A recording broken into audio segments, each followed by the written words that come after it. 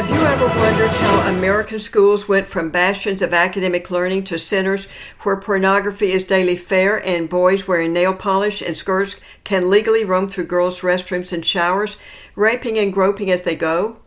I'm Carole Haynes with the Haynes Report. The origins of radical sex education date back nearly a century to a Marxist program implemented in Hungarian public schools in their quest to destroy Christianity in Western Europe. The curriculum included sex lectures and graphic instructional materials about free love and sexual intercourse. Students were encouraged to ridicule and reject Christian moral ethics, monogamy, and parental and church authority. Hate was turned toward parents, clergy, and all dissenters. The program was a huge success. Continued exposure to atheism, radical sex education, and rebellion against authority turned Hungarian students into bullies, thieves, murderers, sex predators, and sociopaths who disrespected authority. In his 1958 book, The Naked Communist, Cleon Skousen identified 45 communist goals. Because education is always the key vehicle for totalitarians to instill left-wing ideology early, the goals included getting control of schools, dumbing down the curriculum, discrediting the founding fathers, and presenting homosexuality as normal, natural, and healthy.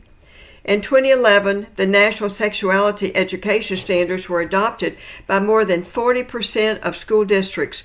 In 2020, these were replaced by the far more radical National Sex Education Standards, developed by a coalition of left-wing nonprofits. Once parents learn how radical these standards are, there will be another public tsunami, just as with critical race theory. The standards require students in K through 2 to learn about transgenderism, including gender and gender identity.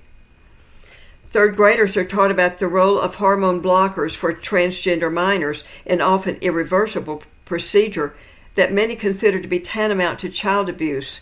By the end of the 5th grade, students are to be familiar with romantic and sexual feelings and masturbation.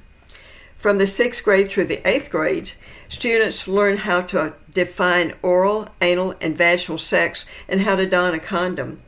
This age group must define the benefits of using dental dams for oral sex and the method of withdrawal as a form of contraception.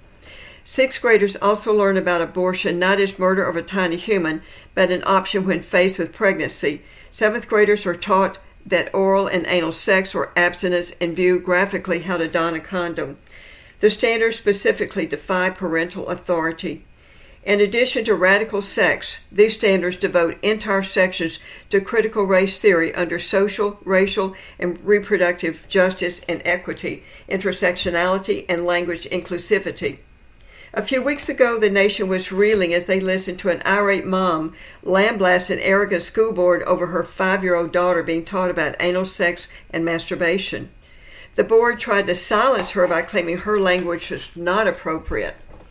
In Loudoun County in Virginia, Scott Smith was dragged out of a school board meeting and arrested because he claimed that his daughter was sodomized in the girls' restroom by a transgender male wearing a skirt. He was angry because the school had tried to conceal it, despite there being medical tests as proof. Nearly 2 months after Smith's arrest, the school board voted to approve its transgender rights policy, which requires that teachers use student-preferred pronouns. From 6 states in 2019, today only 4 states have laws that forbid instruction of LGBT in public schools: Texas, Oklahoma, Mississippi, and Louisiana. Alabama has repealed its law, and South Carolina's law has already been overturned. Despite Texas law, schools actively promote transgenderism. The library at the elementary Blackshear Fine Arts Academy in Austin hosted a drag queen convicted of prostitution charges. A few weeks later, the Austin ISD School Board of Trustees adopted a radical school curriculum. Despite heavy parent opposition, the Austin School District continues to promote a radical sex curriculum. The primary purpose of public education is no longer academic learning, but social and emotional learning, better known as SEL, that allows government to conduct psychological profiling of students. According to the World Health Organization, transgender people and other minorities comprise only 25 million of the global population of nearly 8 billion. Yet the education bureaucracy would have us believe that a high percentage of students are transgenders. Research shows that transgender individuals are almost 4 times as likely as cisgender people to experience a mental health condition. By setting up an environment where LGBT is promoted, public education is contributing to the mental health problems of our youth. Castle and other SEL providers, along with companies such as Panorama Education and Rhythm that work in tandem with them for data mining and assessments, are making billions of dollars from the mental health crisis. Castle is also profiting handsomely from their critical race theory programs that are packaged under SEL. The medical profession profits from sex change surgeries, while Big Pharma profits from puberty blockers and numerous psychiatric medications. Politicians also benefit from the mental health crisis. In the 2019 legislative session, Texas Governor Greg Abbott declared that having mental health services on school campuses would make Texas schools safe from gun violence. Then he announced that this would be his emergency item. Abbott ignored the fact that a disturbing number of perpetrators of school shootings and similar mass violence were either on or just recently coming off of psychiatric medications. So why were Texas political leaders so eager to set up mental health services on school campuses and partner Texas schools with private psychiatric hospitals for student inpatient care and medication? Well, it's a known fact that pharmaceutical companies spend far more than any other industry to influence politicians. This obsession with student mental health has a long history. Since the early 1990s, the psychiatric profession has pushed for mental health screenings to find new patients. Children are diagnosed with mental disorders and then treated with big pharma drugs. The 1990s was an era of major psychiatric hospital fraud, so rampant that entire chains of hospitals were shut down.